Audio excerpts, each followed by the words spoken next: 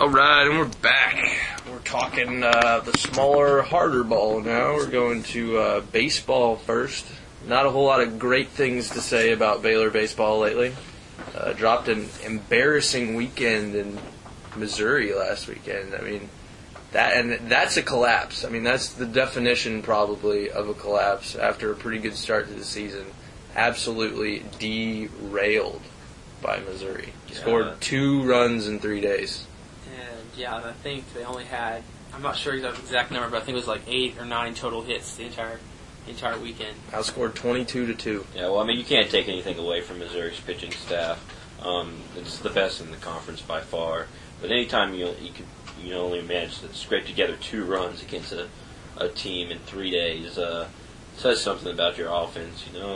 We know guys like Aaron Miller or something maybe broke out of that slump last night against Houston Baptist, but definitely some improvements needed for the Bears if they want to make a run deep in the postseason later on this year. Definitely, they're missing key producers from a couple of spots. I mean, Beamer has not played as advertised this year.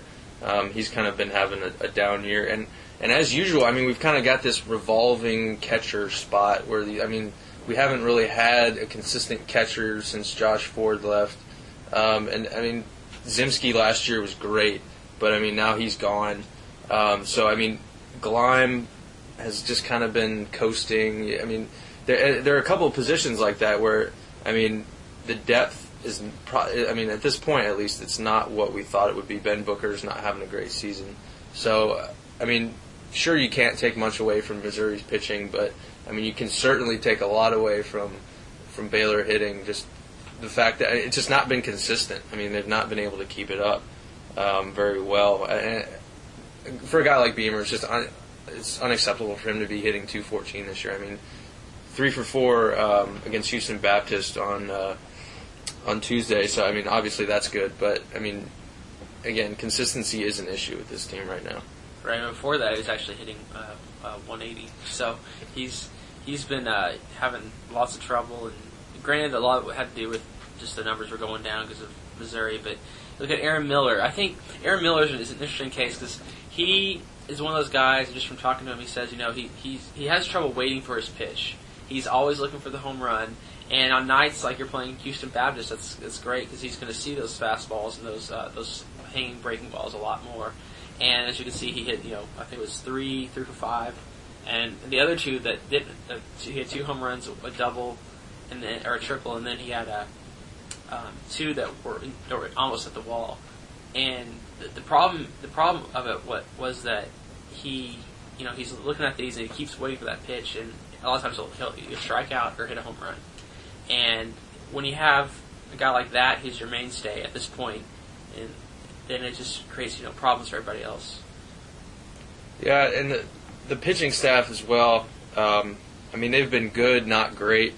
Guy like Craig Fritsch, who had probably been the most consistent player, had an awful night on Tuesday. Gave up 4 runs to a Houston Baptist team that, being generous, is not very good.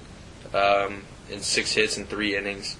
So, and even a performance like that bumped his ERA. It's only at 3.24 right now. So, I mean, I think the biggest problem that the Baylor pitching staff is having to deal with right now is where has Nick Casavecchia gone? This is a preseason All-America player. He was Cape Cod reliever of the year last year, and now all of a sudden his ERA is ballooned. It's in the 4.6s right now. What has happened to Mr. Casavecchia? I mean, will the real Casavecchia please stand up? Well, just from talking to him a couple times, he's just said that he doesn't have the slider, and that's I noticed last night he started getting a little bit better.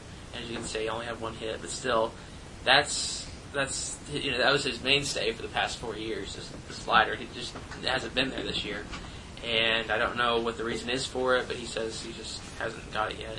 I don't know if y'all have seen anything different. Yeah, I mean, I haven't really seen Casavecchia pitch. Actually, to be honest, I haven't seen him pitch this year because the games I've gone to, he hasn't pitched. But just from what I've heard and what I've read, I don't know. I mean, he just seems to be having an off year. I don't know if he's changed something about his release point. His movement's just decreased. But whatever it is, hitters seem to be picking them up a lot easier than what they have been able to do in the past. It should be interesting, to say the least, to see if he can't pick that up. So, moving along quickly here, why don't we pick up softball here? Again, a little more disappointing news. It seems like that's all we're talking about today.